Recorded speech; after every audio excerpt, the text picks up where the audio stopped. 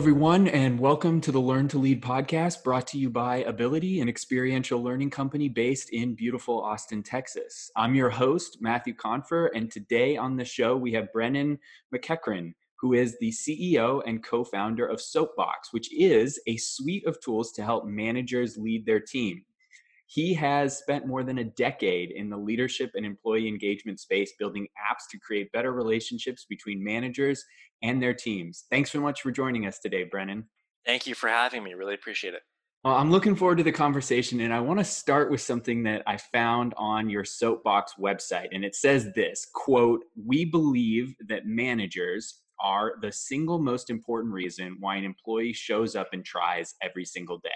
That's why we're building a tool that will help them coach, communicate, and collaborate better with their team." So I'm curious, what led you to the opportunity? How did you identify the gap in the market? And why did you choose to found this company? Yeah, I mean, man, I like that sentence. Thank you for picking it out. I almost want to say like beyond belief. I just think that's a fact.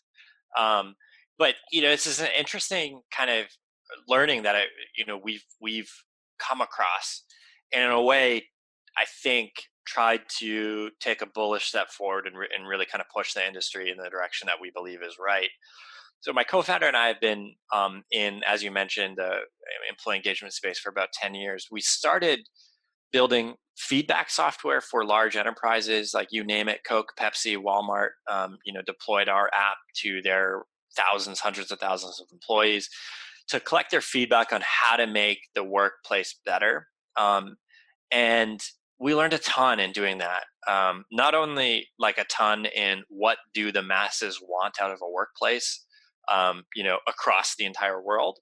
But we also learned a ton in how does feedback flow at organizations and how should it flow and how does it flow when our software is not there, right?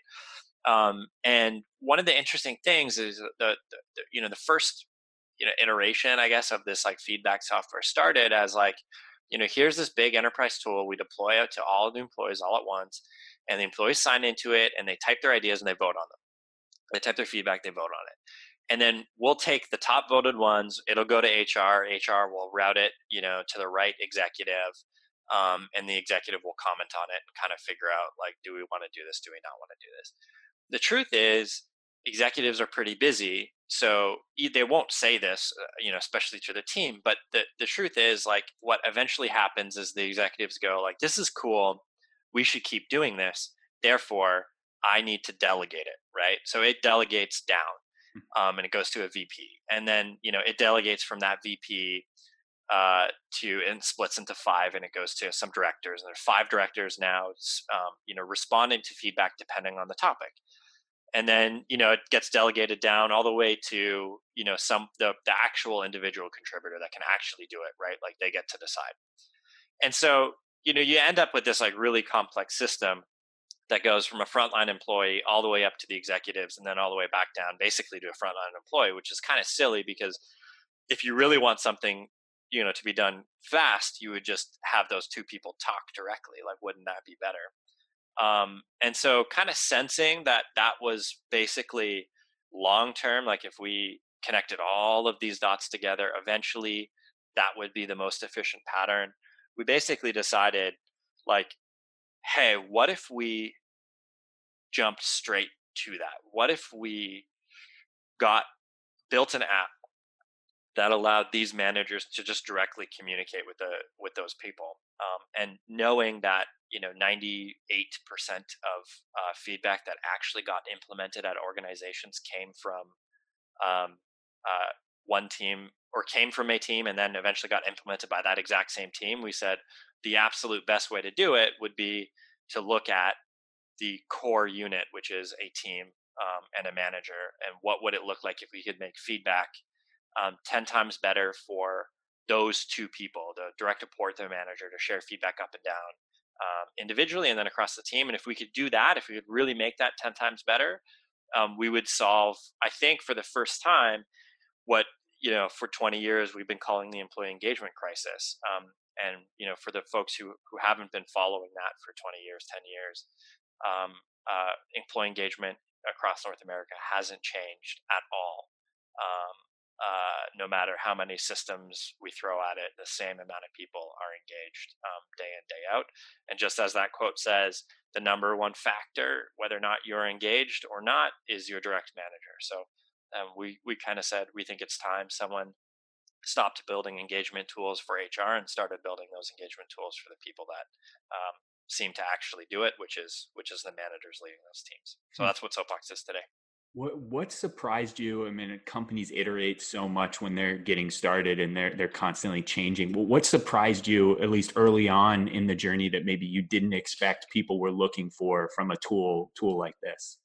Well, I think the first surprise is that there isn't a tool like this, right? Like the hardest part about our journey so far is like, what do we even call ourselves, right? Like it's weird in that like there's sales software, there's engineering software, there's marketing software, there's HR software, right? There's board software, um, and yet like the higher paid folks in your workplace don't have like manager software. There's no software for like people problems, right? Like we read books at airports as we travel from office to office about leadership, but there's no leadership software, right? Um, so I thought that was like a surprising weird piece. And then the funny thing is like when you actually go out and start talking to people about it, they're like, wow, leadership, you don't need software for leadership. Leadership isn't something that can be helped with software. Um, and I think that's the same thing people said about sales like 40 years ago, right? Or like, the 30, 20 years ago, oh, we don't need CRMs. Like sales is relationship based and you visit them and talk to them in person. That's how sales gets done. Or like, 10 years ago, 15 years ago about dating, right? Like why would we need a dating app? Dating is a very personal thing. So, well, just because it's a personal thing between two people doesn't mean software can't be helpful with that. And so, I mean, there's countless little things I think that we've picked up and learned, and obviously happy to share them. But I think the broadest sense is that people don't know, or people don't realize that this is really really hard, and it's okay to have a tool to help you do hard things. And it's just weird that this is the kind of last area in business that doesn't have a software category yet, really, that's made it to mainstream. Well, one of the things on your website that's really compelling is the thought of really enhancing and improving your approach to meetings, which is Yeah. something are kind of the bane of everybody's existence, but they Yeah. can be a lot better. If you had to pull out a couple of things that you think maybe not that we don't do well, but that we could do better with regards to meetings from a managerial perspective, what would be one of the two things, one or a couple of things that you guys have found? Yeah. So I think I hate bad meetings as much as everyone else does. My favorite quote, though, on it, or it's not even a quote, it's a chapter of a book called High Output Management. And the chapter goes, or the title of the chapter says, meetings are the medium of management. So, your opportunity as a leader or as a manager, um, your medium for a lot of your leadershipy things and your managery things can happen in a meeting. That's a moment that you have as a leader, and if you take advantage of it, you act across that medium to do managery things or leadershipy things. And if you don't, then you're missing out on that opportunity. And funny enough, right? Like what you can do across those meetings is really basic things you've probably heard a million times over, but we just forget to do. Like the rocket science of a good meeting isn't really rocket science. It's not hard because it's technically challenging. It's hard because we're lazy creatures of habit. And so our habits are, we show up to meetings unprepared. We talk about other things and joke so that we don't have to talk about the things we didn't prepare for. We're horrible at taking notes. We're horrible at holding people accountable. We're horrible at the basics. And so to get the basics right, that's kind of, I think, where the software can be really helpful, right? Like if you could show up prepared, would you spend less time talking around issues or less time discovering what issues exist and more time resolving issues, right? if you spent more time documenting those next steps, would you easily be able to hold people accountable without feeling like a micromanager, right? Could you just point to, an item on an app on a screen somewhere and say, "Hey, did you do this thing you said you were going to do last week?" And all of a sudden, people are going to quickly start, showing up, accountable, prepared, and with their stuff done for that meeting every week because they know consistently they're going to get asked if they didn't do their task. Hey, what happened? Um, and I think if you do those tiny little things right, it's almost like the rest of it takes care of itself. And so I'm going to sound horrible with some of these tips, but really, it's like um, take a look at the meetings that exist on your calendar, and do you need all of them, right? And the answer is probably no. Uh, and then what I would advocate for is like if you're an average manager, you should have one-on-ones, dedicated time for your employees, set on a reoccurring cadence, exact same time, exact same day, so that it's there. Don't move them, right? So that if anything pops up, you can batch it into a one-on-one. Have a reoccurring team meeting, same day, same time, right? So that when there is news to share, it's there and you can use it. And these are kind of, especially now, right, in the current climate, like these are good meetings to have because if you do have to share bad news, you have an opportunity to share it. And then this is like going to sound crazy, but like set an agenda, right? Like, write out what you want to talk about, share that agenda ahead of the meeting so everyone knows. Um, Actually talk about those things, document the next steps, and then at the start of the next meeting, make sure everyone got their stuff done. Like it really, really basic things.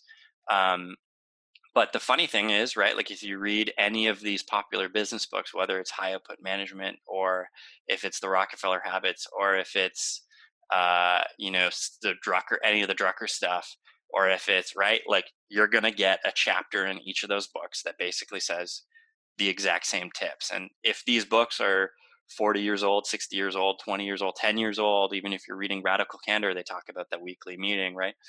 Even if they're a couple years old, if they're still talking about the same things, I believe that's because these are core human, the core parts of like the humans going to work. And they remain fundamentally unchanged over the past 50 years where everything else has changed. That means those are probably things to get good at because they'll probably serve you in your leadership career for the next 50 years, right? So those are things I think you should like stop doing what you're doing and like study up, get really, really good at them because they're going to pay dividends over the course of your career. Well, I think the reinforcement of those basic competencies and those basic frameworks is unbelievably valuable in any climate, but especially in the current climate. And I'm kind of curious, you've spent a decade or more in the employee engagement kind of leadership space. You run a company that is focused on it. Where do you struggle, or from your own company's perspective, a year from now, what would you like to see improved on, maybe even just from an employee engagement perspective of your own firm? At our own company, yeah, I think so. If I look at myself, like it's funny because often we have an app for one-on-ones, we have an app for team meetings, and some of these meeting habits, like people often assume, oh, you must be like an expert at it, you must be really good at these things. And it's my joke is like it's funny because if I was really good at these things naturally, I would have never thought I needed an app for it, right? Like the fact that I thought an app could help me here means it doesn't necessarily come naturally to me. Like I'm not naturally the super type A organized person who shows up prepared for every meeting. I need something that helps me. And so that's in a way, I'm creating an app for myself here a little bit. So if I look at our organization, we're going through a lot of changes. And so I think from a culture standpoint, from an engagement standpoint, I'm curious to see things normalize a little bit. So obviously we're all working from home right now, which has really put a test on some of our traditions and rituals we have in our organization. Every week I do an all hands, and now and part of that is like I nominate someone to gong the start of the week, and obviously we can't mail the gong to everyone's house, so like that some of these things are changing. And then actually, like weirdly enough, office lease is up, and we're currently all work from home. We actually can't even use the office, so we're not going to renew it. Meaning we're going to go fully remote Wow. when this is all over. So part of this to us is a transition from like a, almost like an in your face overhearing, the water cooler chatter culture to fully remote culture. And so I'm really curious to see us become a little bit more of a deliberate, written, um, remote culture, and discover how like friendships can form in that environment, versus in the kind of fun open concept office, right? It's almost like we went a full 180 from the open concept office to like everyone is like in their own apartment, in the opposite of open concept, far away from each other. So yeah, I'm really curious. I mean, we had like world class. We've won tons of awards, but best company to work for, best culture, all of those things with the in person stuff. So I'm really excited to see how do we recreate and change some of that, by going remote. Well, it seems like what you're struggling with is probably what a lot of companies are going to struggle with and see as an incredible opportunity to try to recreate some of those things that were so valuable and impactful when you could all be, in the same room or in similar locations. One thing that I'm just curious about, you can kind of hear in your voice how passionate you are about this field and this space, and have dedicated a good portion of your life to it. If you weren't doing this, what would you be doing? What are you really curious about? And if you couldn't be working in this space, where would you want to be working? Man, I don't know. I think about it a lot, actually. So at the core, I'm more of a builder than anything else. Like I'm a guy, my co-founder, I think, is the same. When we're faced with problems, we want to write code. And as much as like I actually don't do too much of that anymore, and I'm primarily doing the leadership things we talk about all the time, and fundraising and finance and HR stuff and marketing and whatever. My default, if I was to like do something that gave me way more energy than I spent, would be building apps. And like I guess that's how I ended up building an app, right?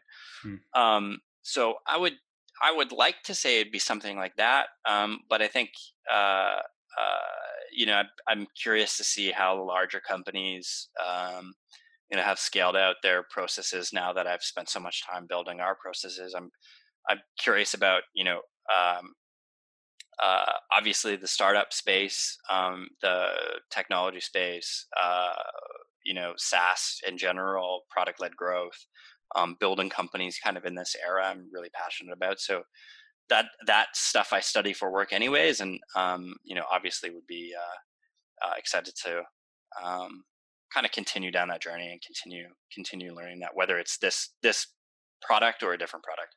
Well, that is a wonderful spot to end the conversation. Thank you for all of your time. So I'm gonna shift us to our Cool. final two questions, which are rapid fire, and we ask all of our great guests this. So, question number one is, if you could describe your leadership style in one word, what would that word be? Um, uh, Genuine, maybe. I would try to be genuine with I, the people. I really appreciate the thought that went into that rapid fire question. I will move to our final rapid fire question, which is, what is the best piece of advice that you have ever received? Oh my God. There's so many. I would say it hits you when you need it. What's one I can give you? Uh, um,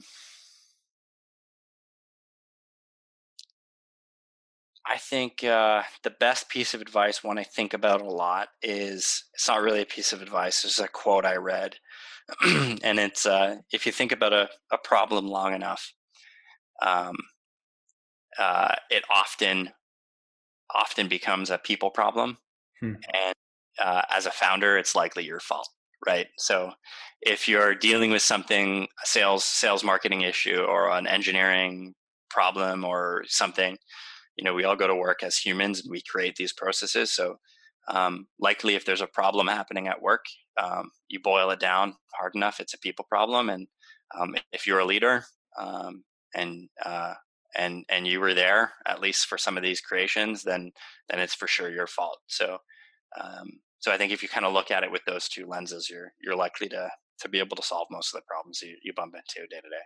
Well, thank you for all the great insight, Brennan. Where can our listeners find out more about you? So I would say start with our website and obviously sign up to Soapbox. It's free, and you get a free trial of our pro offering if you want to check that out. So that's soapboxhq.com. You can find us on Twitter, soapboxhq. And if you want me, I would say, Twitter is probably the best place to go, where I am as at I_am_Brennan.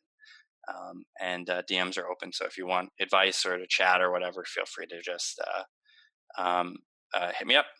Well, I will thank you, and I will thank all of our listeners. And if you enjoyed today's show, we would love a rating and review in your podcast app of choice. And we truly appreciate sharing our show with your network. You can find me on social media at Matthew Confer, and you can find our organization Ability, that is ABILITIE at ability.com. And be sure to subscribe so that you get our next episode. And I want to thank all of you for joining us on the Learn to Lead podcast.